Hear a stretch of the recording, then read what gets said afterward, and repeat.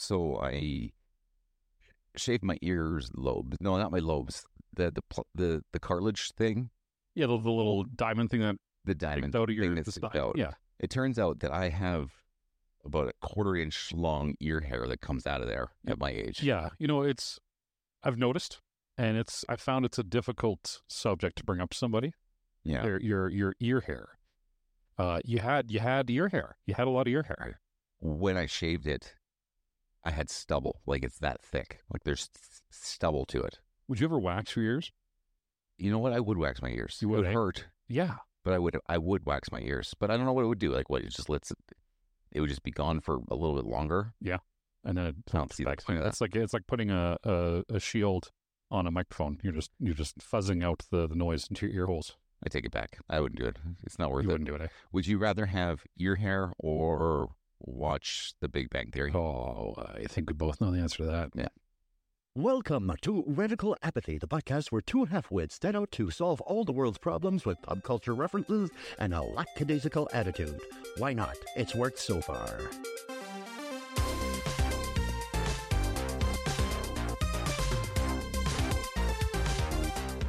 And welcome to Radical Apathy. My name is Tanner. I'm Corbyn.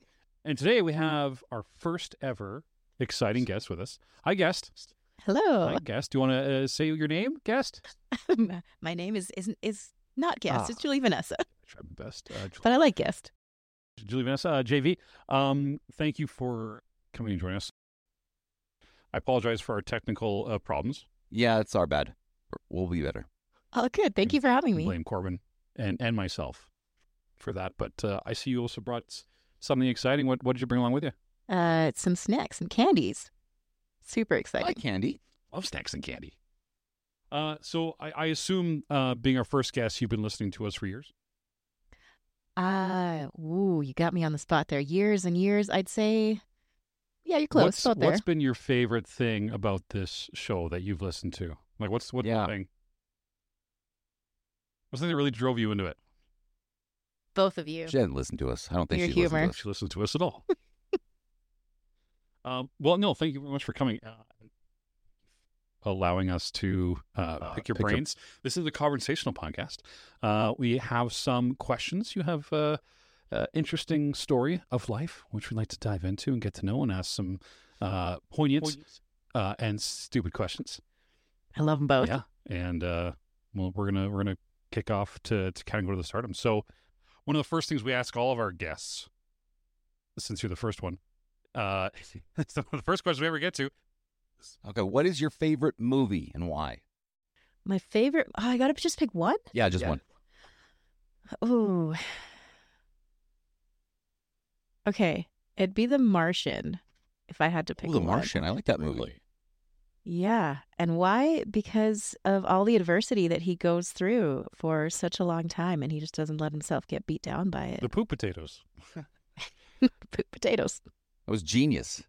All right, The Martian. And you'd watch that. How many times have you seen it? Oh, easily 100 times. 100 times? Although Singing in the Rain, I've seen probably 500 times. Oh, okay. Close second. Is it because Matt Damon is alone on screen for so long? What is that? What is it? Is the poop potatoes? Like, what is it? Like, yeah, he goes through tough poop, but what is it? What is the movie? Is this on Mars? If it was on Jupiter, you wouldn't watch it. No. It's the fact that he has to battle. He's just him and himself, and he has to battle literally himself for so long. There's so many opportunities for him to just give up and say, you know what, I'm done. I can't do this anymore. And Imagine how badly you would smell after that. Because there's no breathable air, so it's not like you can't just open the door and put the potatoes air out. No, not the him. Him. How bad he would smell. Did he shower? he showers at first, but then when he makes his big travel to the other part of Mars, he goes, I don't remember how long, but a really long time without a shower. As he's traveling. Yeah. That would be a stinky suit. On the ROV, is it called? Yeah. Good movie, though. Did you just make that up? No, I think it's called an ROV. The MAV. Oh, you fool. I think. You're a fool. Been a while since I've watched it, but I do love the movie. So, JV, we want to talk about, because you got a cool background. You are trained to be a doctor. Correct. So can you walk us through like where that started and kind of a little bit of your journey on how you got to where you are? Sure. So I always wanted to travel and be abroad. So I went away to med school, St. George's University, and I did 2 years of clinical sciences in Grenada and the beautiful island out there. And then I did all my, basic sciences down there. And I did my clinical sciences in New York and Miami. And it was fantastic out there. And then I graduated and before I graduated, I had a hospital that said, you're absolutely in for a residency. We'll take you. Don't enter this thing called a match, which is a system you have to enter to apply for a residency. They're like, we'll take you outside of the match. No problems. And a backup hospital that said the same thing. We love you. We'll take you if you don't go to this other hospital, because I knew that was my first. And so I didn't enter the match, graduated. And as soon as I graduated, they stopped sponsoring visas at these 2 hospitals, unfortunately. So then I had to take another year and enter the match system. And then in that whole process, a whole bunch more, almost all the hospitals for my university stopped sponsoring visas. So I couldn't enter in the States anymore. So I went to Canada, I took all my Canadian residency exams. And in the interim, I went back to my old med school and I worked and I taught and did research down there to bump up my resume. Took my Canadian exams, applied in Canada, but by then, 1, I was a student from an offshore medical school, and 2, I'd graduated so many years ago that they didn't want me. And so I am fully accredited or licensed in Canada and the States. I've board certified for both countries, but I am unable to get a residency. And so here I am as a stay-at-home mom. Is that what they because said? I'm old. Because you're old. You're too old to doctor. They only want fresh graduates and they want local graduates. Shiny, fresh doctors. I'm neither. I would hate a new, shiny, fresh doctor. Yeah, who wants that? If my doctor was under the age of 30, I wouldn't talk to them face to face. I don't think I trust them. What are they gonna know? They don't even know their own bodies. Their own bodies haven't stopped changing into adult bodies. Look at your ear hair problem. Oh, tell me about it. It's brutal. Question. So you didn't do a residency, but you did say you worked and studied or researched or whatever. What did you do for work then when you were down there? So when I went back to my old medical school, I taught at the medical school. So I taught the students there and I did research. So it's a clinical tutor and a researcher. What do you research? How do you research things? So the boss I had there, he loves research on a million different projects. So what I did a lot of dissections and helped one of the clinical professors there as well with her dissections. And I edited a whole bunch of papers.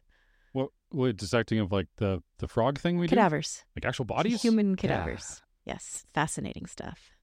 Stinks. How do you get them? Like the cadavers?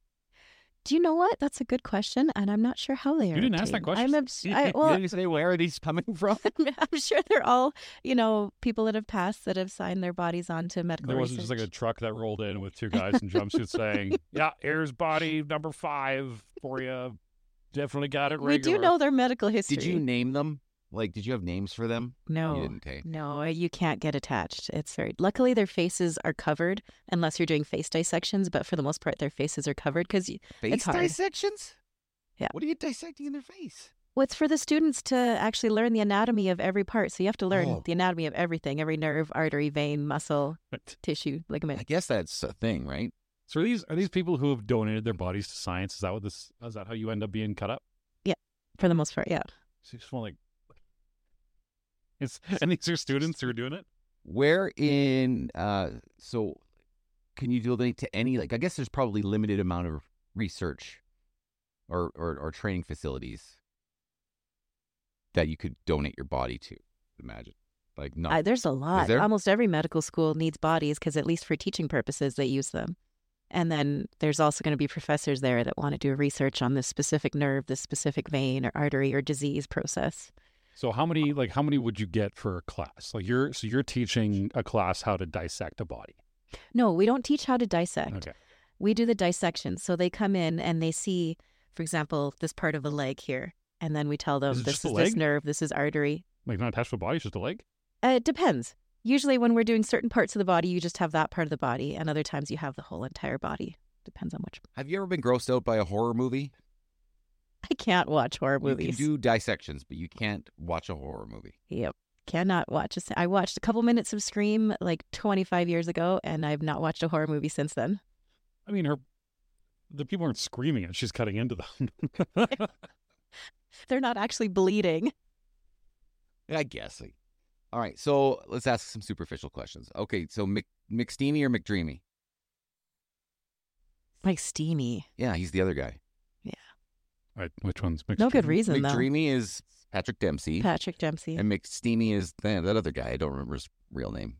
He was the other guy with the salt and pepper hair, and Mark Sloan or something his name was on the show. Mm-hmm. Yeah, so which one? So you're a Grey's Anatomy person. No, I'm not. Trust me. But you know McSteamy and McDreamy. Everybody knows that, I thought. I knew the names. I knew it meant two doctors. I didn't know whom they were for, like which doctor was which. Yeah. So which one? McSteamy. I don't know why, though. I don't have a good reason. That's just where my gut goes. Okay, I'm going to explain some Grey's Anatomy synopsises to you. And I want you to tell me what you would do. Oh, dear. Okay. Okay. So a female gets in a car crash, and after some scans were done, her organs were all out of place. Mm-hmm. What would you do? It depends specifically what organs were. I don't know. Just said organs. It's a very open question. Okay, hold on. Her heart is now died. Yeah, her lung. Yeah, there you go. Spleen and liver are now in opposite places. Go. Well, first of all, I would see the condition of everything that's connected to it, being the vessels, the nerves, and all that. And if they are in good shape, I would actually observe for a while. Well, you do the science. You just see what happens. Make sure everything's good. But usually you just put it all back. Okay, next one. Okay, a patient shows up demanding that you amputate their foot because they don't believe it's theirs. Oh, there's actually a medical condition for that. Yes. Yeah, like to not believe it's their body part. Yes. Not my. I think it's not my footia. not my footia. That's exactly what it is. I'm not a doctor. But no, actually, you can't. You do a vow to do no harm. So to actually remove their foot would cause them harm, but you'd have to put them through a lot of psychological treatments so that they could be a lot better and understand that their leg is actually there. So I know that's a question I've always had when the doctors say they do the Hippocratic oath. Mm-hmm. Is that something you actually like? Do you stand in front of the judge, doctor, and do it? Like, how do you do it? In front of your medical school, you do it all as an entire group when you graduate. Like a chanting, like. We won't do no harm. The greater good. There's no judge there, but your medical school, your family. How long? How long is the oath? Is it like 2 lines, or is it like a whole thing? No, it's a. Is the oath the same in the United States as it is in Canada? We took. I mean, I don't know. I've never graduated in Canada, but we took the same one that there is in the States. It's gotta be close to the same. It's got to be the same, right? There's a C. Or OU or something. Hippocratic. You X-ray someone's bowel obstruction, and you find 10 Barbie doll heads in there. Yes, it's actually not an uncommon thing. Yes. Not an uncommon thing? Well, I don't know about specific Barbie doll heads, but lots of foreign objects in there. Oh yeah. Okay, so what do you do? Lots. You take it. How? Surgery. So you go in like through the pelvis, or are you going? Depends on how far down it is. Yeah. Let's. A lot of the times you can just get it go up through the back end. But like, do you use like pliers? Like, what do you do to pull? Like, what are you doing to pull them out? Well, I haven't done general surgery in terms of residency, but yes, in terms, I'm sure that most cases you would just go in through the back end. Fascinating. It's fascinating. There are cameras that actually have attachments to them, so it's like a camera and a tube, and then you can actually pass different tools like little forceps and grab and pull. Have you ever had the old "Hey, how are you" by the doctor yet? No, but I have had a colonoscopy, and I'll tell you this true story. Isn't that what you were talking about? That's what I was talking about. I thought you were talking about the fingers up the ass. No, a colonoscopy is where they put a camera up and you're out. I was asleep, but when I came out, my ass has never felt better. Really, it was a weird feeling. Like the hole? Just everything. It was like, it's like they gave it a tune-up. It was all lubed up or something. I don't know. It was amazing. Really? Yeah. Maybe that's just something to ponder. How was prep though for you? Yeah. You know what? That drink they make you drink is really gross. I don't like it at all. That sucks. Yeah, the prep sucks. Walk me through the prep. Lots of laxatives. They got to clean you out there. and so it's not fun. It's Day and a half of and you getting don't cleaned get to out. eat either, which sucks. Like it's not fun. You're hungry and it's just terrible. How long are you not allowed to eat for? I think it's 24 hours. Yeah, 24 hours. I 24 think. Yep. All right. A female gets into a car crash because she has uncontrollable orgasms, spontaneous multiple orgasms. This is actually a Is it a thing? Grey's Anatomy thing. Yeah, it's a Grey's. This is all from Grey's Anatomy. Yeah. So what do you do? Ask her what she's eating. I'll have some of that. I'll have what she's eating. What do you, aside from the injuries to the car accident, why do they need to do anything? Sounds awesome. She can't control herself. She can't drive. She probably can't. Who knows what's going on? And I bet you that would be a pain in the ass after a while. Like, so have you heard of It this in would real be. life? I have not seen this in real life. No, actually. Is that, you've never heard of it, or is that just a No. completely TV show thing? No, I haven't heard of it, but So women don't that have doesn't orgasms. mean that it can't be a thing. I knew it. Uncontrollable multiple. Or just orgasms. Confirmed by a lady. Multiple orgasms, that's a thing. Confirmed. She said earlier it doesn't happen. But ones that just come out of nowhere for no reason, that one. A kid has a playground accident and gets encased in concrete. And the concrete is sapping the fluids from his body at a rapid rate. I don't like this one. I don't know why I picked this one. I don't think that's how concrete works. It's taking the, I don't care. Let's skip this one.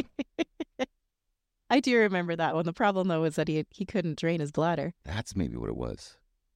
So what happens They if, took what care of happens if you don't everything drain your else. bladder? Well, because he was in concrete in this episode. So there was no room for expansion.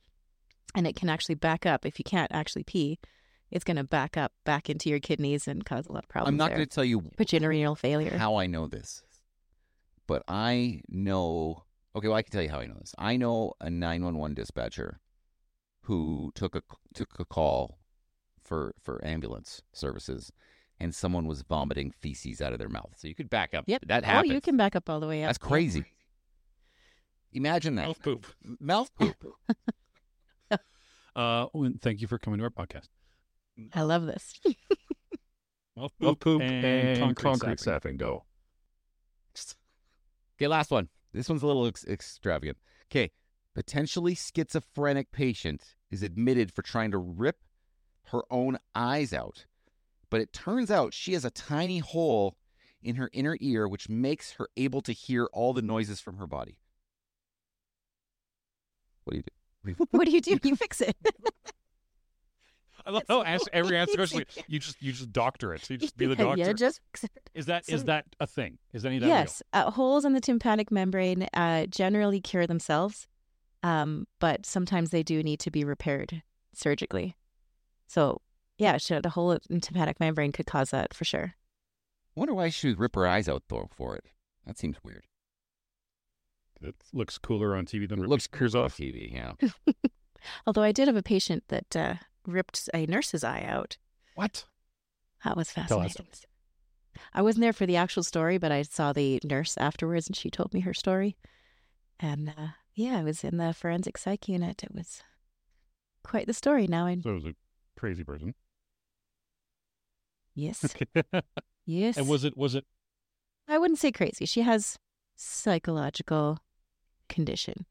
And was it because they specifically wanted that nurse's eyeball because they liked it? Or is it like, oh, I think that eyeball. I'd love to get into her brain and hear her thoughts. That would be amazing. But no, she was a 16-year-old girl and Went for just- the eye. yeah, it went for Not the a lot of eye. people in today's world, I think, can say they ripped out eyeballs.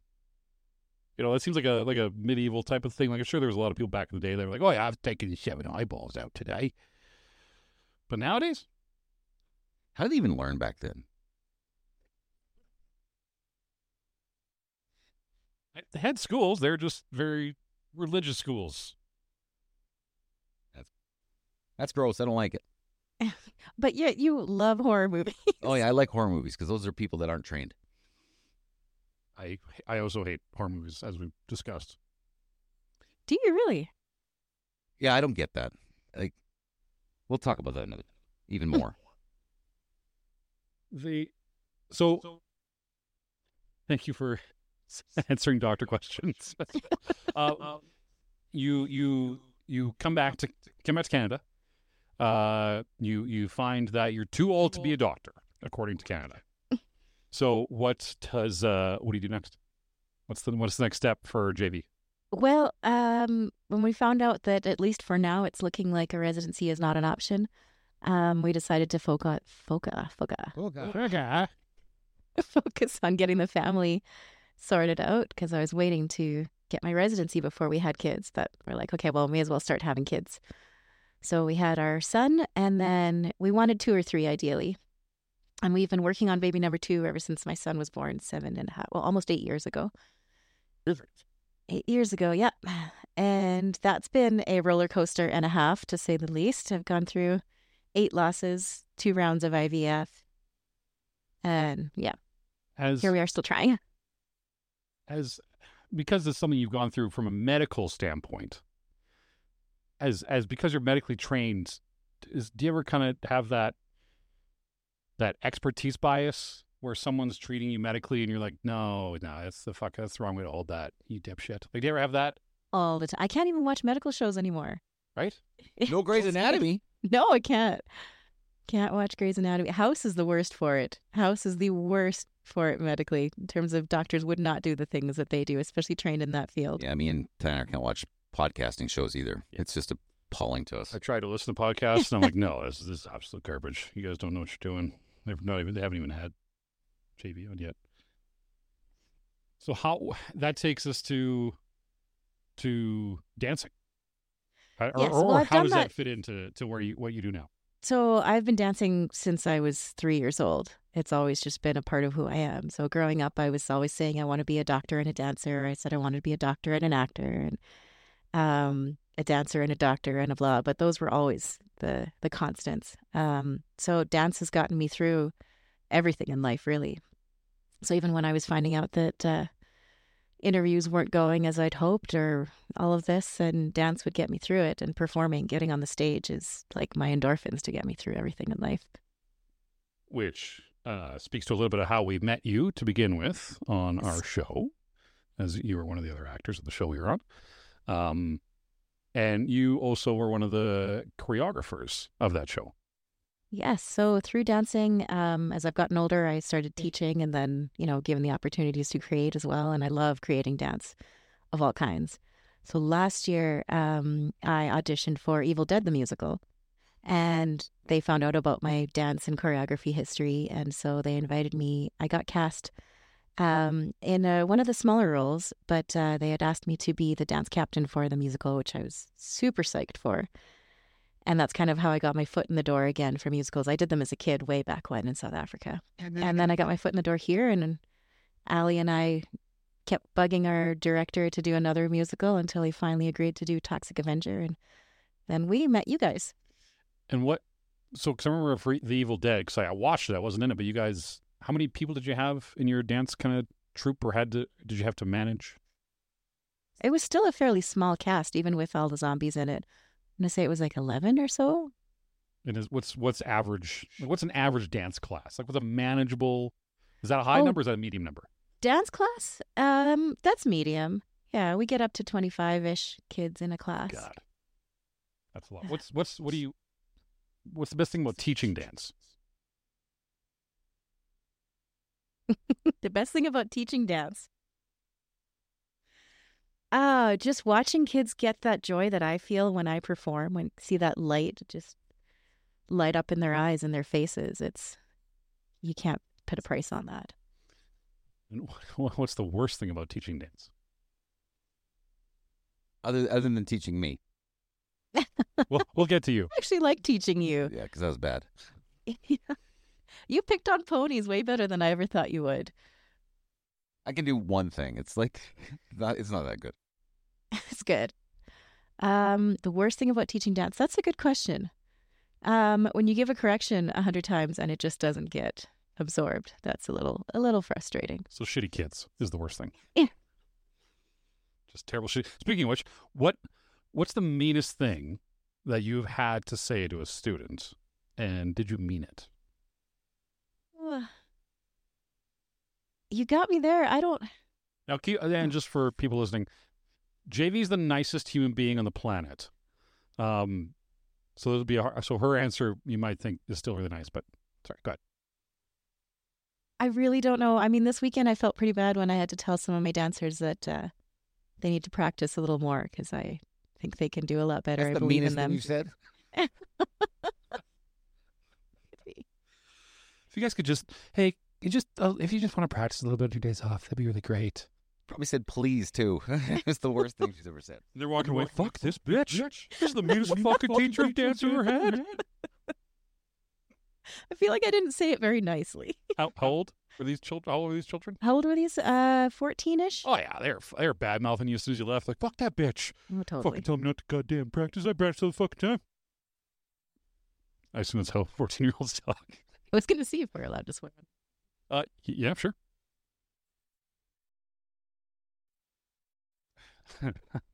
You had to teach Corbyn and myself. Corbyn, correct me if you disagree, but I think it's fair to say that neither one of us were super historically well dance trained. No, that's definitely fluent was not in vocabulary. So on a grading scale, from where we started, let's say we started at F, because I'm sure we did. We're that shitty. And be honest.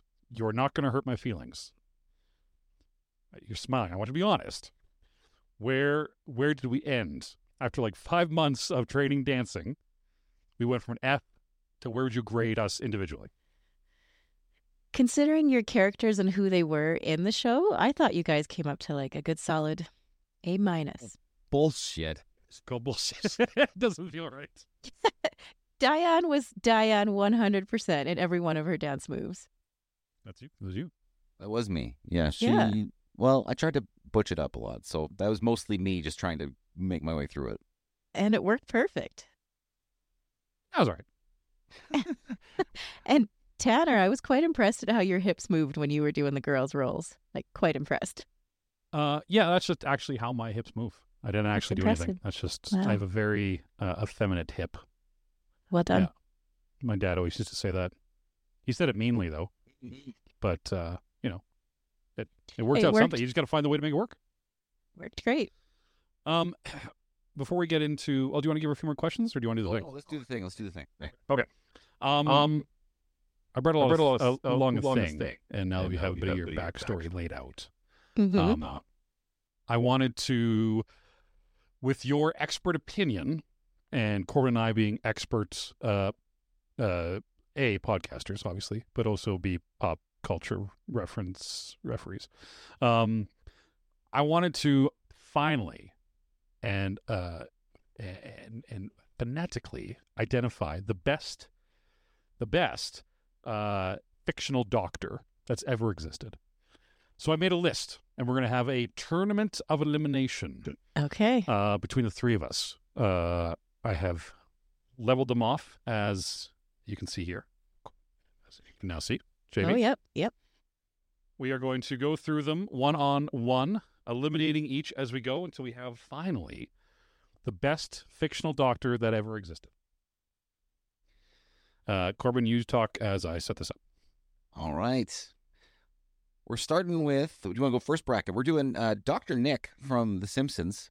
Are you familiar with Dr. Nick from The Simpsons? Hi, everybody. Yeah, and he's paired up against Dr. Frankenstein. Okay. So, and we're just asking her who she thinks is better. We have a three-way, so if you guys disagree, then, we'll have a third person to try and break it up. But you can both, everyone gets an opinion. Hers means. Yeah, okay, I'm going to go with Dr. Frankenstein. Dr. Nick is his shtick is that he's inept. And so I'm going to go Dr. Frankenstein because he literally built a human being. And yeah, Dr. Frankenstein's the best for me. Yeah, I'm going to agree with that. Dr. Nick was both ethically very wrong. Shady. And he didn't know what he was doing. But Dr. Frankenstein, I can't talk today, was also ethically totally wrong in what he was doing, but he actually seemed to know what he was doing a lot more, have a lot more medical knowledge. So to you're what he was you're doing. both better with a amoral body stealing doctor rather than an inept doctor. Yeah. Well, both of them were amoral, so Oh, lesser of two evils. okay. Is body stealing is the lesser of two evils? Okay, locked in. Frankenstein. Dr. Nick, you're out. All right, next up is going to be, Dr. Miranda Bailey from Grey's Okay. Anatomy. Yep. I think I know where this one's going right away. And then Dr. Greg House. Oh, Miranda for sure. Yeah, okay. Because House was, what's the story with that guy? I never watched that show. Okay, You and actually- I never actually watched Grey's Anatomy, so I had to quickly look up something of the doctors. I scoured the internet to get doctors I didn't know. So Miranda Bailey, for those of you who are cool like me and never watched this, she's often referred to as the Nazi by her colleagues, with a blunt but tough personality, kind of a big ego, but thought to be a very good doctor, portrayed by Chandra Wilson. And we have Dr. Gregory House, who wonderfully played by the comedic actor Hugh Laurie. Diagnose doctor is his thing, right? But he's also an addict for opioids. But he had a lot of narcissistic, quick one-liners, dark comedy kind of thing. But yeah, Dr. House. And Nectar? What's your take? All right. I'm not familiar with House, so I'm going to go with Bailey. Why? Other than that. That's the only reason. I don't know the other guy. I don't know anything about House. Although he seems like he's allegedly super smart, maybe too smart. But if he's that smart, it seems like he should be in charge of doctors and not a doctor. I don't know. Does that make sense? If you're the smartest guy in the room, you should be in charge of everybody? I don't know. Weird. Do you have a take, Tanner? I've also only seen one of them, so I'll let you decide. Well, of the two, both of them, medical knowledge-wise, epic. But House was very egotistical. I love the actor. He is incredible. And I love actually both actors. But she had a warmth and a kindness to her. The Nazi. Yes. That description I wouldn't even say is quite... I was just off the internet. Great I've never for seen her. her. I've never seen it on TV. She had a lot of better bedside manner for the patients. And House was very egotistical and had horrible bedside manner. So for that reason alone, I would pick her. Okay, two Bailey. All right, Bailey's taken. House is gone. I didn't think he left. It's gone.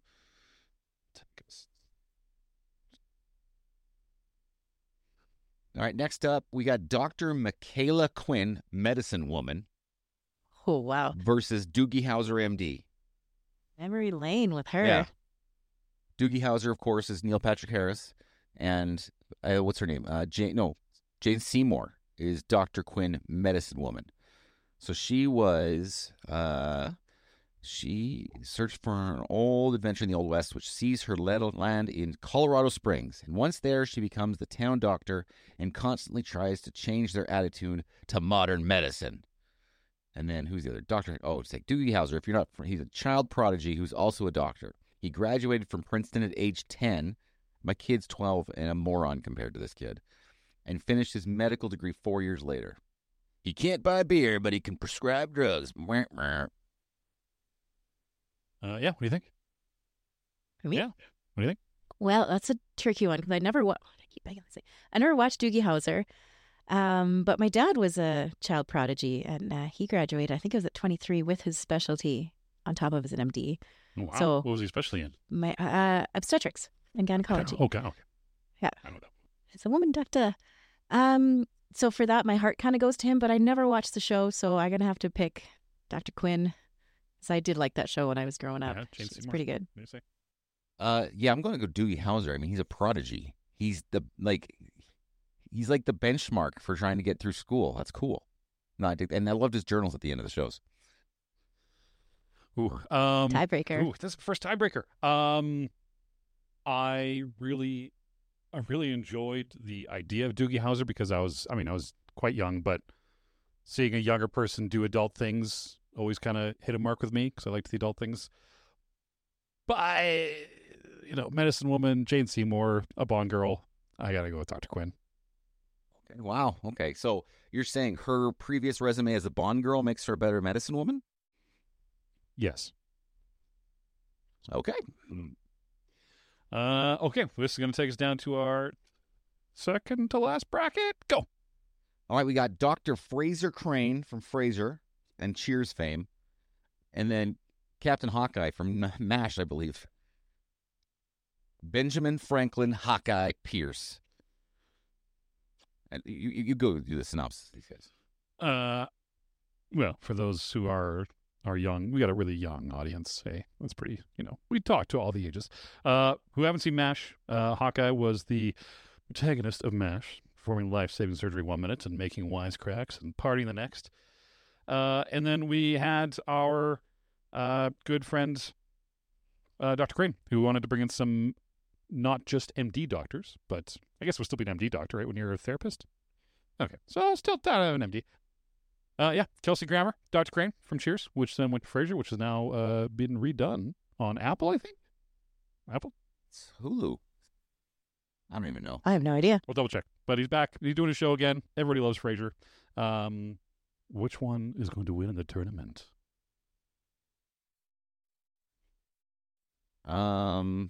Okay, so I gotta go with Captain Hawkeye because I never liked the show Frasier at all. Hawkeye and not because I like Hawkeye, just because he's like the less of my two hated things. Because I hated MASH too. I hated both shows, so I don't really like either of them. Sorry, you're saying Frasier? I'm gonna say Crane or Captain Hawkeye. MASH. Okay, and JV? For me, I actually liked Frasier.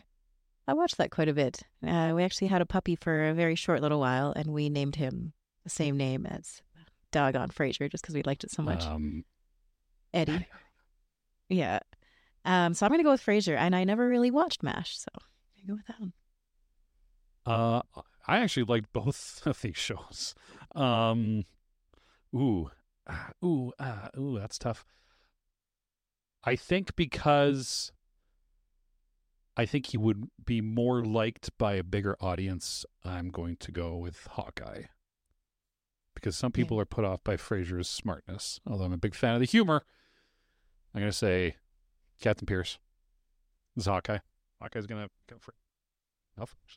The life would be fun. All right, who's up next in our bracket? Okay, we've got Dr. Christina Yang, who we all know, and John Dorian. Who's John Dorian? I'm going to tell you who John Dorian is. I know, JD. You have to say JD. You don't say John Dorian. From Scrubs. Oh, Scrubs. Yes. You got to play, so JD versus Dr. Christina Yang. Did you watch Scrubs? Yes, I did. I watched that show religiously. Yeah. Loved it. And Christina Yang, for those who, like me, don't know, is another Grey's Anatomy person. So Grey's Anatomy, Scrubs. What do you got, JV? All right. Christina Yang probably medical knowledge-wise knew more than JD. But JD worked his butt off, cared about his patients so unbelievably much, and would go above and beyond for any of his patients. So I'm going with JD. Christina Yang also would tend to have some not great bedside manner at all. Again, two shows I've never watched. What? Never on either one. I've never seen an episode of either one of these shows. But just based off of JV's description, I have to ask myself, do I want a doctor who's nice or do I want a doctor who knows more? Well, here's the thing. I'm going to interject. Okay. JD would ask if he didn't know. He wouldn't just assume, okay, well, I'm not really sure. Let me just do this. He would ask. And he'd get yelled at by his boss. I think I'd rather have my doctor know. So I'm gonna go Dr. Yang. So it's one JD, one Yang. Go. Oh yeah, JD wins all day long. All day long. No, you need to remedy that. You need to watch that show. It's hilarious. It is hilarious. Very good. All right. Up next, in our last bracket, we've got Dr. Leonard McCoy. That's from Star Trek. Oh, yep. Okay? Yep. Dr. McCoy, or Bones as they call him, versus Dr. John Carter. And John Carter is from ER. Is that George Clooney? You don't know? You don't know. Have you ever watched ER? I have not watched ER. Okay. Oh, well, okay, we need to know which one this is. Okay. It's got to be George Clooney. Yeah, so Leonard McCoy from Star Trek, they were just generic doctors. It was like they were specialists in everything, and on the show. He would take this device and just push it up against them and be like, "This is what's wrong." And he never actually knew any actual medical knowledge. It didn't seem like he just had this machine that told him everything that was wrong. Which Star Trek is this from? Famously couldn't save Gorkin in the best Star Trek movie ever. Star Trek 6, The Undiscovered Country. Anyway, take the mic away from him.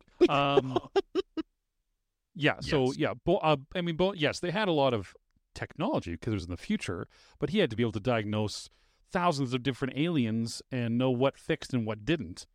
So you're just not even going from humans. No. I can count on 15 hands how many times he says, "I don't know." He said, "I don't even know their anatomy. I only know human anatomy." He was dumb. He didn't do anything. Yeah, but then he figured it out. Anyway, John Truman Carter III of ER fame, played by Noah Weil. Oh, Wiley. Looks like that gentleman there. Okay. So ER, right? We have Dr. Doug Ross, Dr. Mark Green, Dr. Benton, all could have been picked. But we like John Carter because unlike everybody else, he was there for most of it. And from what my sister used to watch the show, sounds like he was mostly likable, kind of the play it safe dude of the show, but he's also there for most of it, so I assume they liked him. So, Dr. Leonard H. McCoy / Bones, or Dr. John Carter, go. I'm doing one of those things where both get disqualified in the same round, and then just promoting the other bracket. I don't like either of them. You can't do that. You must pick. Dr. Bones McCoy, I guess. I'm surprised we didn't go for Scotty. He's not a doctor. He was an engineer. Scotty. So who says, "Damn it, Jim, I'm a doctor, not a..." That's Dr. Bones. That's Dr. Bones? Yeah. Oh. Scotty was a Scotsman named Scotty because this was would the make 60s. sense. Okay, I have not... Well, my husband's going to kill me. I've not watched either, and he loves both shows. Yeah, so it's hard to say. Hard to say. I mean, I'd go with ER. Are you going to go ER? I'm going with ER I'm guy. going to go McCoy just because I like Star Trek. And I've never seen ER. All right, he wins then. That's our first all bracket done. Round of applause to the three of us for being awesome. Quarterfinals?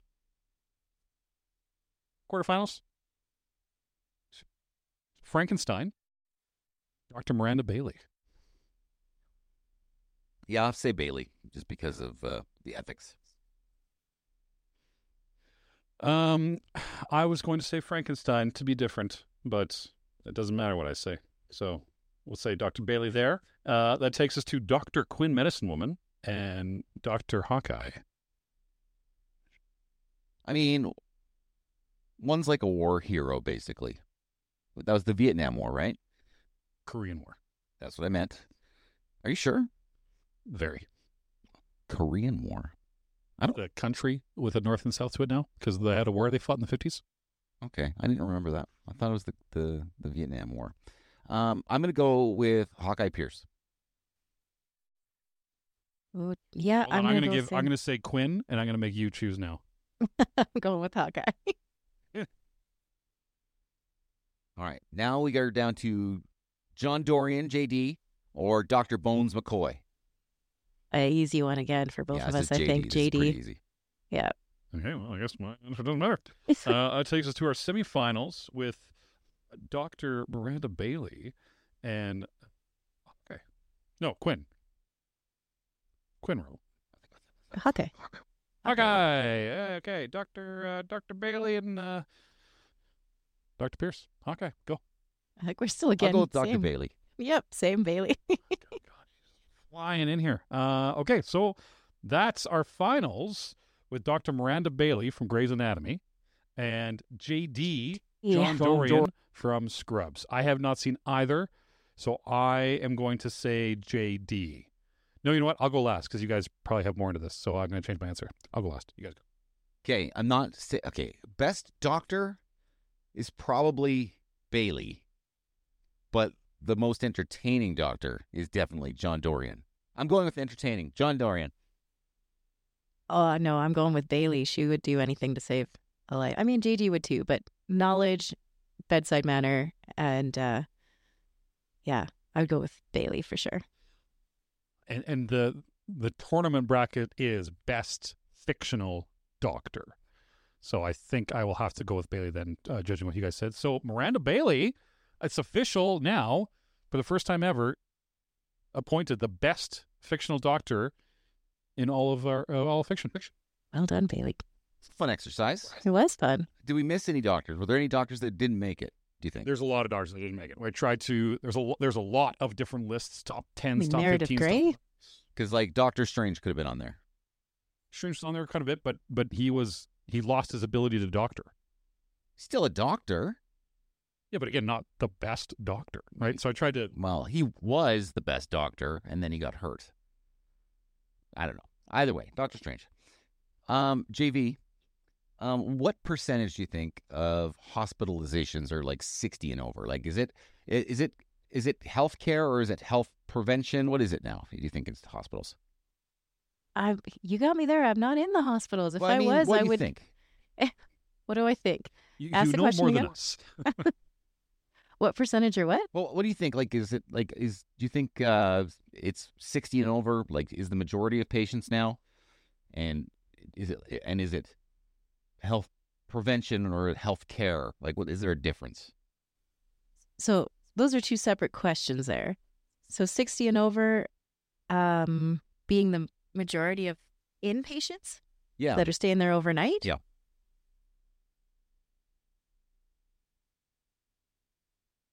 No, I'd say it's pretty square across there. Preventative family medicine is where all the preventative measures are taken for the most part. Once you're inpatient, it's usually all acute care. So they're treating something that needs to be treated right this second, that will be treated quickly. It's not something that's going to be taking years, as in preventative medicine. So inpatient care is mostly acute care, and it's not really preventative. It's treatment, curative, So there. or attempting to be curative. Okay, so this is a personal question. I've had this itch on my left foot, right here, this spot, for the last, like right there. I'm not even lying to you. For the last 10 years. Like, it feels like someone's poking something into that spot, and it's making it itch. That. How do I fix that? Do you have any tingling or numbness anywhere? No tingling, just an itch. It's driving me Ouch. nuts. Any pain anywhere in your leg? No pain in my leg. Interesting. It's probably a nerve compression somewhere, but Can I Not sure. uncompress that? I'm not lying to you. Like, I'll sit there and I'm just itching the same spot on my foot over and over and over again. yeah. And there's like, Is the skin look any different? no, it looks completely the same. No bumps, no redness, no, no raising. bumps, redness, rash, temperature nothing. changes. Nothing. Just an itch on my foot. Yeah, that's probably nerve. A side question. So for the last 10 years, I've snuck into my friend's house while he's sleeping, and I rub a feather on his foot. Is that the type of mental problem that I have? So there's your nerve right there. Gotta get that nerve taken care of. What do you think? What is there a secret about healthcare that nobody else really knows? A secret? Yeah, like something that No. you don't think so? I don't. Well, that I don't know about. I mean, I wonder if there's a lot more to certain treatments for chronic diseases that they're taking a lot of the money where people could be treated. I've always been suspicious of that, like diabetes, cancer treatments, hypertension. I wonder if there are some better curative treatments out there. But the big pharma world is kind of hiding that because there's a lot more money in pushing the medicine out there. They got it. Like, yeah, the money's in the medicine, right? It's not in the Right. cure. Yeah. So, like, I there's mean, I got to hope be that's something not for the cancer case. by now, right?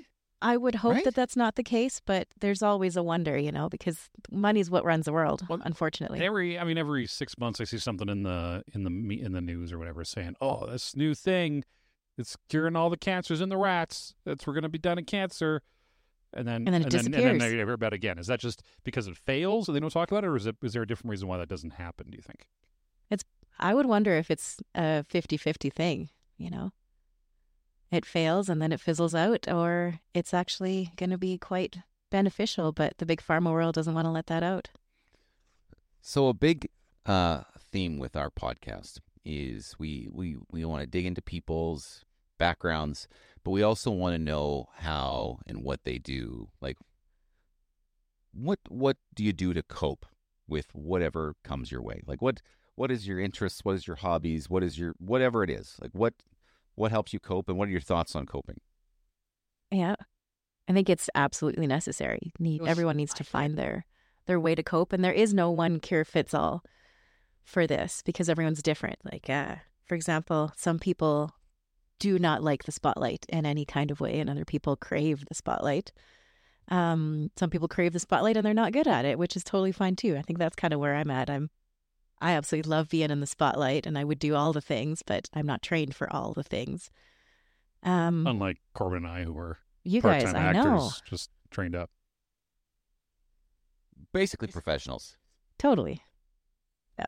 Please continue. So dance has been a survival mechanism for me. As much as I love it, it has saved my life in many ways. And so that's why I stay in it. I actually went 1 year without dance when I moved to Canada, 2 years when I moved to Canada. And it was unfortunate because I did have a dance teacher that told me I was 7 or 8 years old. And I was 10. She told me I would never become anything in life because at the time I couldn't do a triple pirouette. And so I quit dance for a while, and I'm sad that I did that. I mean, it took me probably about 3 hours to learn how to do it professionally. So, I mean, it's tough, right? It takes a lot to do the thing you just said. That thing. Yeah. Have you ever danced in an empty warehouse by yourself because the town priest would not allow dancing in school? Go ahead. Is this coming from a personal story Yep. here?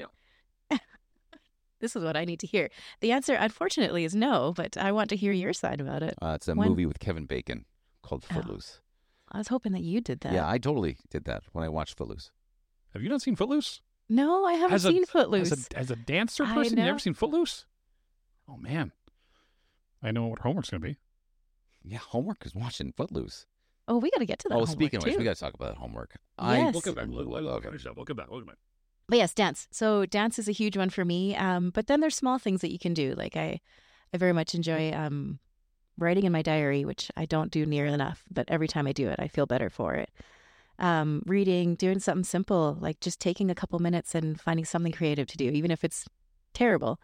I'll sit down and I'll draw with my son. I'll paint with my son. I'll do something creative. I love doing a whole bunch of crafts in Asylum. So I'm hearing a lot of creating. Yes. as an outlet. Yes. So what do you find the difference between, or if there is one, between your dance to when you're acting? Do you find that's a different outlet? Does it help you in different ways, or is it just being on the stage the same thing? Stage of any kind is what does it for me. I love it. Dancing, acting, singing is a new one, and I enjoy it quite a bit. Singing is a great one. Throw on some music and sing as loud as you can. That one releases a lot of endorphins. And all of these are medically backed, which is kind of cool. I was going to say it's medically backed, so like that it's proven that if I dance and sing, it's a stress reliever. Is that It is, okay? yes. Cool. Yes. It's a stress reliever for me when I watch you dance and sing.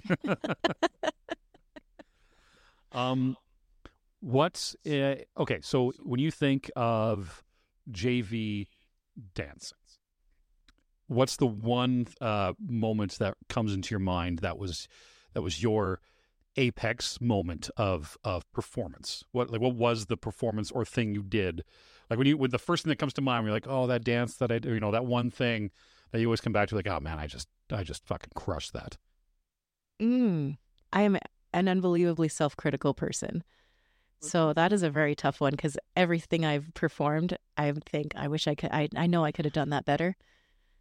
But no, there's lots. Mr. Mark and Miss Candy are two of my dance teachers that I've had forever, and they've created some incredible pieces. And the dances themselves will be in my bones for as long as I can have my memory, which I hope is a while. And then dancing in New York, I got to perform with a troupe in New York, and that was kind of a bucket list thing that I got to do. What does that mean? What do you do in New York? I went and took some dance classes in downtown Manhattan, and then one of my dance teachers invited me to join his dance troupe, which is a hip hop troupe, and I am not a hip hopper at all. But yeah, I joined them and performed around on like Broadway, like the street Broadway, which was like seriously awesome. So what kind of, if you could only dance one type of dance for the rest of your life, what would it be? Modern, only because it's what my body can do now. Describe modern to me. Modern is very open-ended dancing. You take technique, a lot of ballet technique, and open it up and interpret it your own way, basically. But it's not balletic at all. Did you ever watch So You Think You Could Dance? A million times. A million yes. times. I'm sad I don't have it anymore because I don't have TV. Oh, you don't have TV anymore?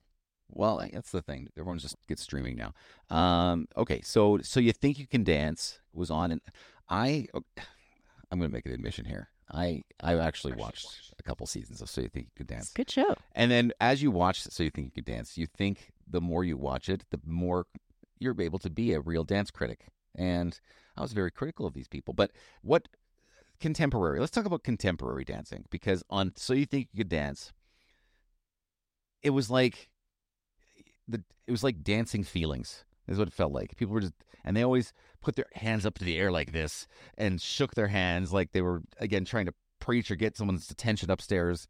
And I don't know. And they always rolled around on the ground. There was a lot of rolling. There's a lot of floor work. With contemporary dance?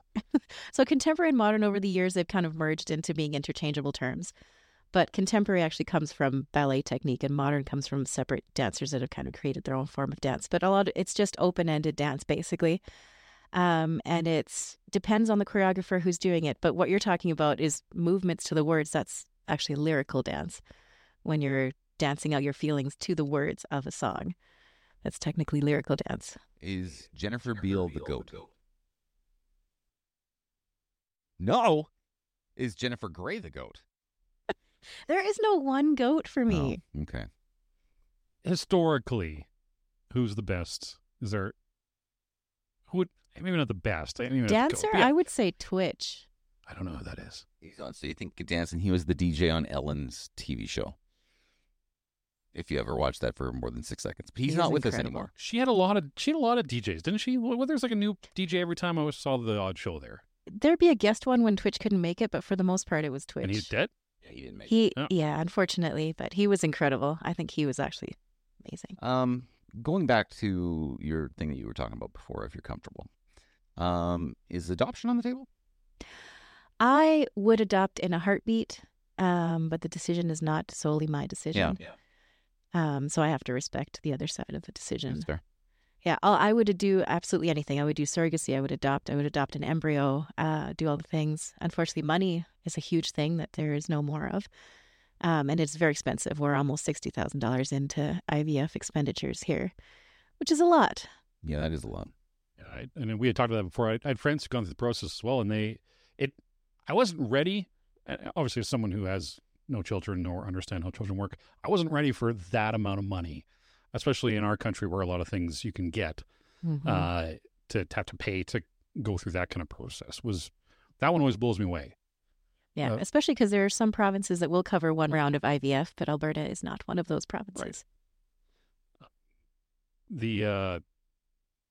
The dance that, or I guess stage work, I'll say, because they'll throw acting in there, that allows that kind of outlet for you.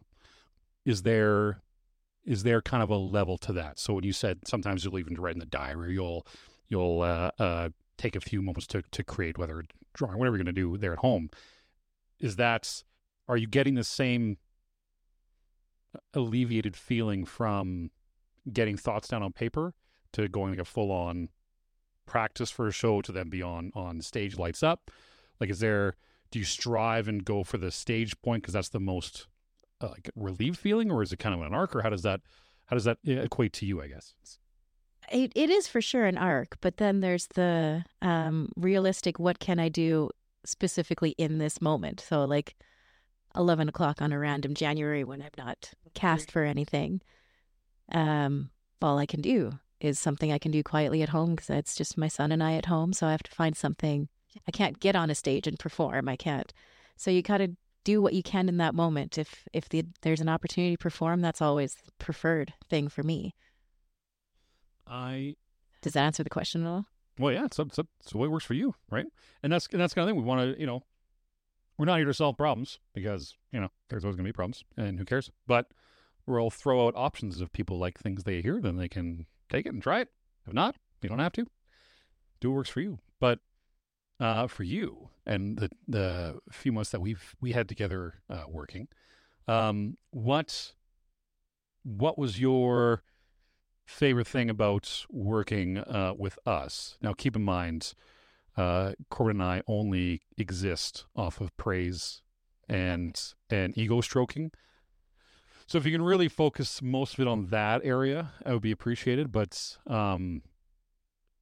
just because, there's a lot of firsts, I think, for a lot of us doing that together. What was something that you would hope to do again? Maybe what's something that you would change if given the opportunity? To work with you guys again? Yeah, or doing that kind of thing we did before. Well, I'm I'm hounding Mr. Mark literally every day that I talk to him to try and do another musical for us. And Mr. Mark, he's one of the local runs a dance house here in town, and he is a stud. And he really made a lot of that get through us. So big love for Mr. Mark. Yes, massive. Yeah. So choreography wise, those days when we'd work on choreography, or days when we would just sit around and laugh about our lines, go through our lines, like kitchen dick will stick with me forever. That's a line that Corbyn had, that he combined two separate lines in one, and I will laugh about that forever. So just laughing about anything in the moment with you guys, whether it be dancing, acting, where you are on the stage, what we're doing, what someone's wearing, it doesn't matter what the context of the laughing is about. That is what I strive for in creative moments, and that's what gets me through. So I don't have to think about a loss that I just had, or will I keep this pregnancy, or whatever. What am I going to do for a future career?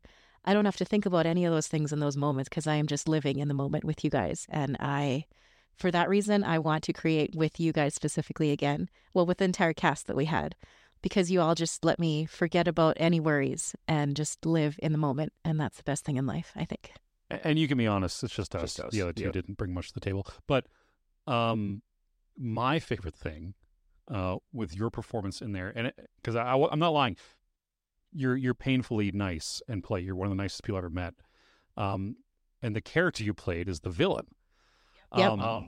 And to watch your take from early on, and just the beginning when we're running through it still with open book, to your take on her, to when we were on stage and watching your transformation from JV to then becoming now this cartoonishly evil human being, was always a joy for me to watch, because that was a big hill to climb.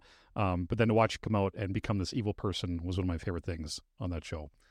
That specifically about you guys is what I liked, the both of you, because it took me a while to realize that I could do that role, and I am a very people person, so I don't want to offend anybody ever. So it took me a while to realize that I could do that role and I would not offend you guys. I could just have fun with you guys on stage. And we can't be offended. Yeah, but at first I was always worried about it, so I kind of held back for quite a while. I think it worked. I think it got better as you went along, and I think your best night was our last night. To be honest with you, last night was so much fun. It was really good. It was good. It was a good fit. I think we should talk about homework now. Yes. Tanner gave us some homework, and I know me and JV have some thoughts on this homework. So, JV, for those of you who don't know what we're talking about, the previous episode, we challenged each other to take a look at something, read something, consume something, and then we come back in and we give our honest thoughts about it. And so me and JV were tasked with watching a video of a D&D game, an Elden Ring D&D game. And so I've never watched one before. JV? Nope, not I've never on your watched playlist? Okay. So I want Tanner's just brief thoughts on what you gave us, and we'll go from there. Okay. There is countless Dungeons and Dragon playthroughs on the internets that you can watch of different groups playing all kinds of good ones, bad ones, the difference. Because the point of D&D, you can play D&D in a lot of different ways. You can be very role play heavy, where you're playing your character and you're having a lot of conversations and talks. There's some that are just very mathematic, pushing numbers and battles. So I wanted to find one that was a bit more entertaining. Maybe not for the layman, but for someone not a lot of rule heavy stuff, because I think that's a hill to climb if you're not used to the rules. So the Critical Role is the one I had them watch, one of the Critical Role one shots. And for Critical Role is the most best known D&D live play out there. They're kind of one of the initial big pushes which kind of kicked it off, but they have their main campaign that goes on for years and years, and this was kind of the one shot, the one they did for the Elden Ring video game release. So more entertaining kind of a side of what I wanted to give you. Maybe not the perfect representation of a true D&D game, but that is more or less what it is. So your thoughts? Yeah, you go ahead, JV. What did you think? Okay, so when I first got cast for this, we had a big get-together with all of us, and there were quite a few people on production and cast that have played this, and they brought up Dungeons & Dragons, and we should play, and I've heard of it before, never played it, never seen it, never heard of it, but I was like, yes, because I love you guys specifically as individuals. Your humor is so great. You're just great people. So I'm like, this has got to be just a go, go, go, seeming super fun game, and I was very confused when I watched the video as to what was going on. It was difficult for me to watch. I'm not gonna lie to you, I couldn't get through the whole thing.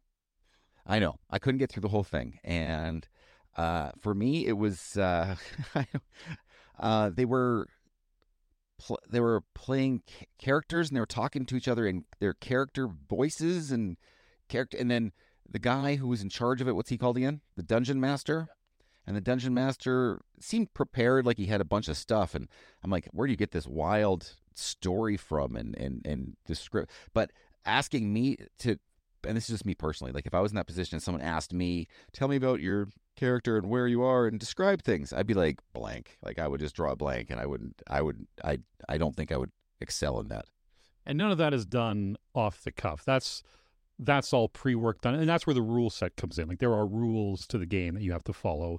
There are certain numbers that are allocated, and it's if you've ever played an RPG video game where you make your character, you choose a class, and you put your numbers and your strength to your dexterity or whatever. That all happens before the show. So they've created the physical character numbers that they will roll the dice with to make whatever they need to make, but then the backgrounds, like their character story, is something that them as the person would create. So, and you have time. So you would have, anywhere from a week to a month to you make up your backstory. Why is your character who they are, and what are they doing there? Why are they there? Is there?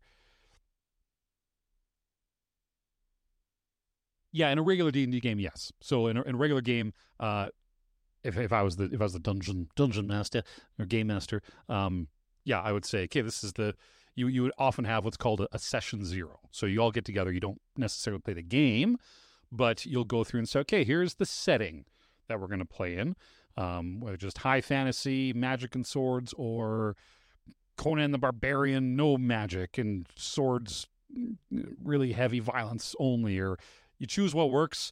You hopefully go around the table and say what everyone's good or not good with, and you say, okay, that's where it is. So then you go away and you make your character, and you can talk to your dungeon master and make a thing that works for your character, so that when you're playing that character, you're more engaged with it, so that you know what you want this character to think or to do, or how you want them to develop. So all of that was done prior to the show, and so now they all know that going in, and then that dungeon master has that story laid out in their head. Basically, they're creating, he's making it up as he goes, or does a lot of pre-work and lays out the world, and then lets them do whatever the hell they're going to do in it. And the rolling of the dice, that's where I got really, really confused as to what's happening, because you couldn't see what they were rolling. Right. So the main, you roll for basically three things in Dungeons & Dragons. One is what they call ability checks, is to see how well you do something. There's attack rolls to see how well you hit something. And then there's saving throws, which to see how well you avoid something being done to you.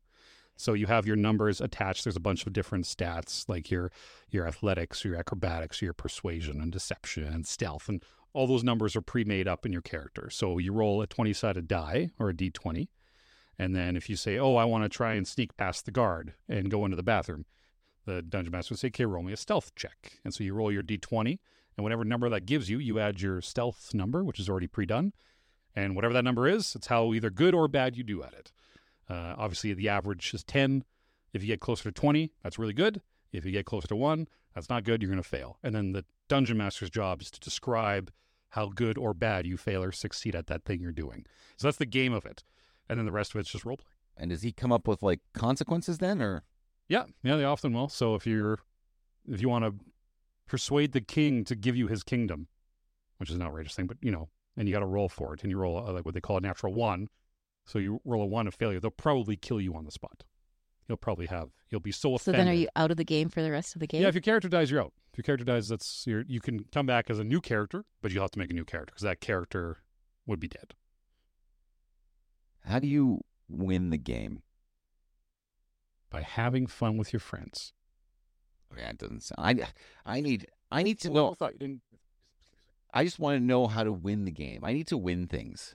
Like there's a lot of games out now. Like the kids will play Fortnite or the Call of Duties or whatever, and there's no winning. Like there's no end to the game. It just keeps endless. Minecraft, endless game.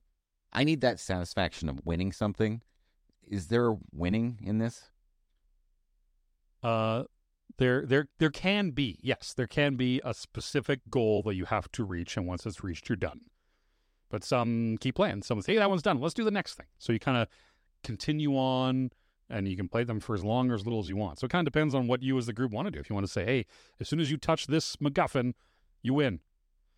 Go. So it depends on what you want to lay out. So you can do those. That's kind of nice thing. You can make them whatever you want. Yeah. What do you think, JV? I think we have to sit down and try it. Yeah, I don't know. I don't know. Like I gotta be in it, I guess, to really get the idea of it. Because, yeah, I don't know. It's Are there ever like Star Wars or Star Trek themed? Yeah, it's always dragons. Games? And do I always have to have a weird fucking name? Like, can I just be John or something? You can do it basically in whatever world you want. It can be Star Wars, it can be Star Trek, you can do whatever you want. It's there are options and games for all kinds. There's 1,000 different tabletop role play games out there that you can play. No, Corbyn, it has to be a ridiculous name every time. You can't have a John. Like, it's like I was watching the video and like everybody's name had multiple consonants next to each other. Like there's not enough vowels. I just don't want to have. I can't make that name up. If you had to make up a name right now for Corbyn, what would it be? If he was an elf archer, what name would you give him? I would call him Paflandaflin. Paflandaflin the Archer. But he goes by Bob. I go by Bob the Archer. See, I pulled a Corbyn there. Just total blank when you put me on the spot for that question. I don't know.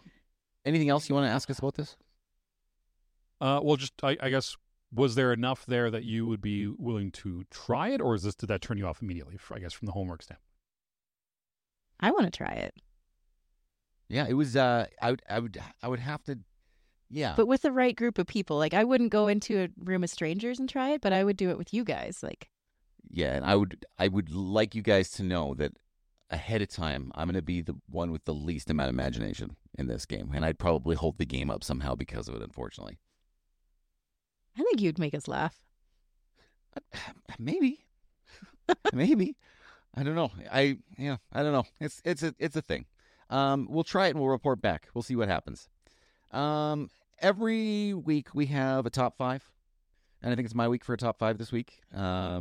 Except this week we're doing a bottom 5. So every year what I do is I go to the movies, okay? And I watch as many movies from the year that I can. And I keep a list on my phone and I rank the movies.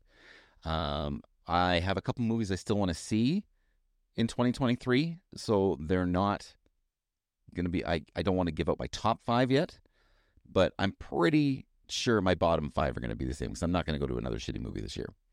So this is the worst 5 movies I saw in 2023. Number 5, The Pope's Exorcist. Did anyone watch The Pope? Oh, no, you guys don't watch scary movies.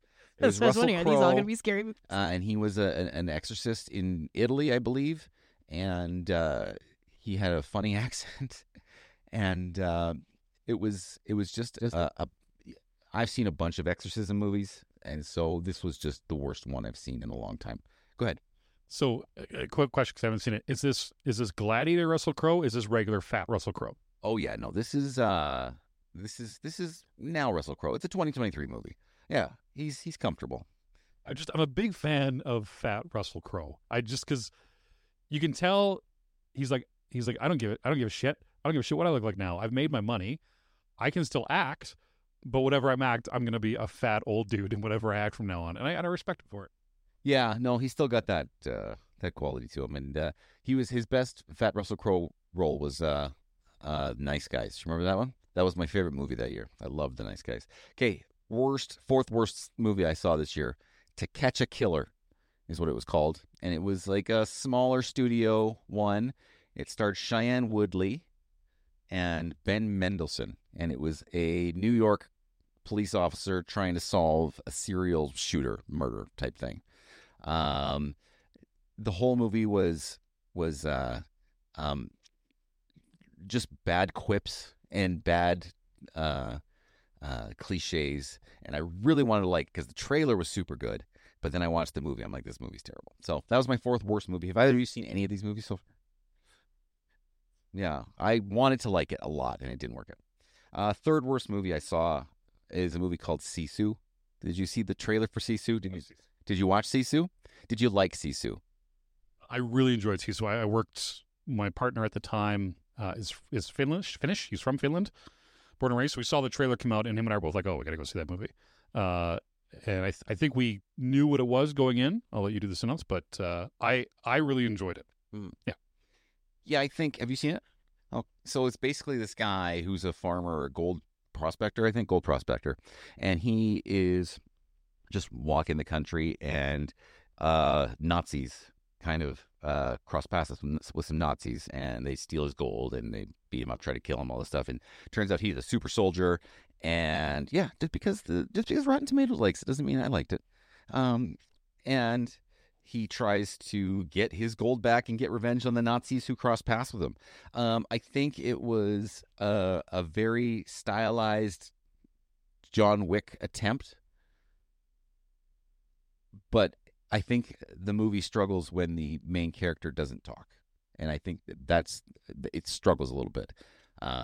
It was a little outlandish at times, so because it's trying to be a serious one, and then it kind of goes off the rails a little bit. So I wanted to like it. I wanted to like it, but it turned out it was the third worst movie I saw. I liked it because I agree. Sometimes they have movies where the lead doesn't talk unless it makes sense. If this is he was a vet of World War I, where he was like a well-known, renowned killer of Germans back in World War I. So he did a lot of dirty shit in the war. He goes to way up north along the border of Finland to go because his wife died or they killed his family. So he kind of gets his pension. He goes and lives alone with his dog and wants nothing to do with anybody. So it makes sense that his character doesn't talk because that makes sense. People who just don't talk in movies with no reason, like if there's no reason to it, I don't like it. Sorry. But I liked it because the point of it was to let's have fun blowing the shit out of Nazis. Yeah. And they do, you can tell they're having fun coming up with all kinds of ways to fucking explode Nazis, which I think was part of the fun. I think this actor, who's apparently very, very well known in Finland, like he's one of the best actors in Finland, apparently, as per my friend who is from there. But the dog, you put a dog in there, right? And you put some threat to the dog, and then you can do whatever you want to the person. That's the easiest way to be as violent as you want to a human being while still being the good guy, is that they're going to threaten a dog, and now you can literally do whatever you want to them, and you're still a good guy. Name another movie where they threatened a dog and they took revenge. I'm just saying it was done before. This was just a different story around it. So yeah, I've seen it before. Yeah, well, yeah, it very much wears what it's copying on its sleeve. Like it's very much. I don't think they hide from it. But I just like how they did it. It was something different. Jorma Tomila was the actor's name, if I'm saying that right. Probably not, but I'm gonna forget that name really quickly. The second worst movie I saw this year was a movie my son made me take him to, and it was The Meg Part 2, The Trench. So, anyone see The Meg Part 1? No. No? No, okay. So The Meg is a giant megalodon,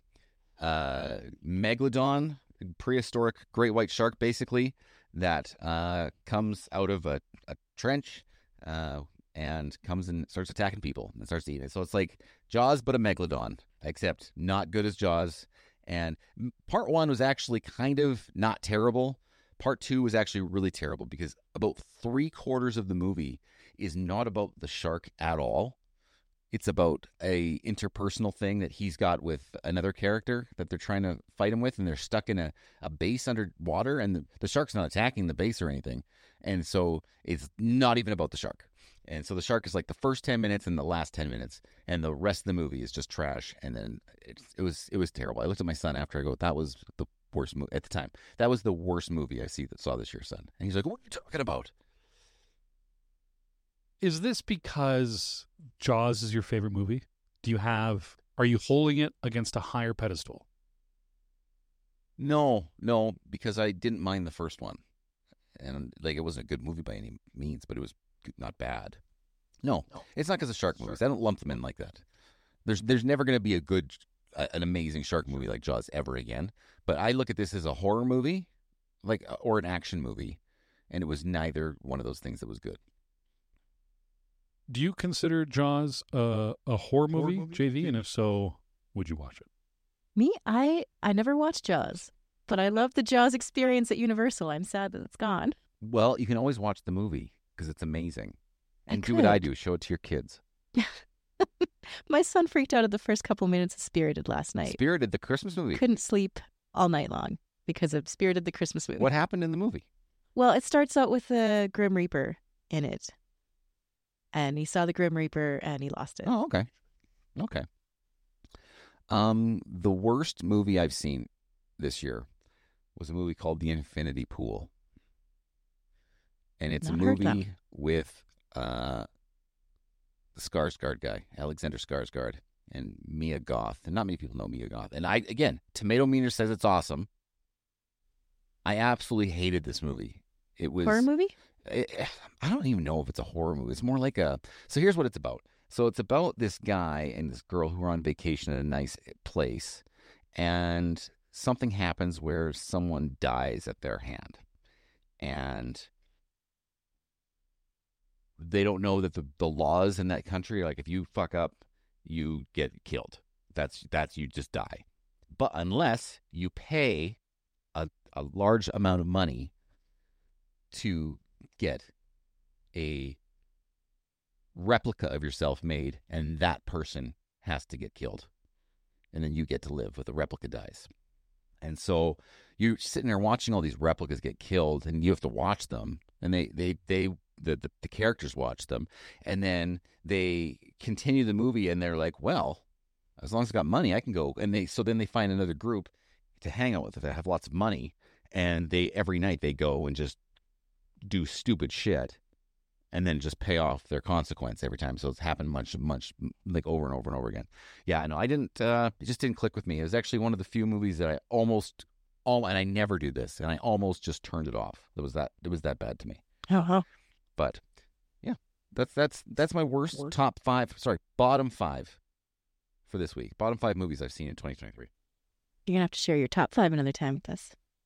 What about just the worst movie you've seen this year, JV? I don't think there is one. One at the bottom. Oh, they all had good stuff to them. See, she's painfully nice. Won't even say bad movies. What was yours? What was your worst movie you saw this year? That's a good question. I had so many. What was the Marvel movies that came out this year? Oh yeah, Ant-Man was terrible. Marvels was terrible, and then Guardians was the other Marvel movie. I think it was Ant-Man. That's such a letdown of a movie. Ant-Man was my, I think, 7th or 8th worst movie I saw this year. Yeah, just none of them are good anymore. Okay, but bottom 5. I think so. Our whole plan was we're gonna have a top 5 list, and I don't think once of any of these podcasts we have stuck to the top and or the 5 of that plan. What'd you do on the other one? First week we did the top 7, or I ranked the 7 Mission Impossible movies, and then last week Tanner told us his top 5 video games of all time. Yeah, so you did a top 5. I followed the rules. That's right. It's my bit. I didn't do it. I can do whatever I want. So that's all for today. First off, we want to thank JV for coming and sitting down with us and telling us her story and telling us all the fun things and putting up with our silly questions, but also our serious questions. It's really important for us to know how people cope with their daily lives and how they apply that to every day going forward. And always keep in mind that most of this stuff doesn't matter. Try not to care, because you can't be hurt if you don't care. Tanner, do you have anything you want to add? No, JV, thank you for. We look forward to hopefully you come back one day and we can kind of go off to the next step. Yes. Do you have any homework for us? Do I have homework for you guys? Have you watched Singing in the Rain? If I have, it was a long time ago. Yeah, I don't, and I don't know if given the opportunity I will, but No, I'm just going to send you one clip from it, and that'll be your homework. Okay, well, I'll watch the clip for sure. The other homework we're going to have today, because I think it's my turn. We are doing another movie. I'm going to start doing a 3-part set over the next 6 weeks, and we're starting with Shaun of the Dead. Crayon series? What's the name of that? The Cornetto trilogy. The Coscoyodio trilogy. Okay. Now, do you consider that a horror movie, or are you too scared to watch that? Shaun of the Dead I can do. I've seen that one. All right, we're going to watch Shaun of the Dead, and that will wrap up this year, this week's podcast. And thanks for listening. Radical Apathy on Facebook. We got Apathy Podcast on Twitter, and come check us out. Share us our show with someone you know. Thank you very much. All right, thanks for having me.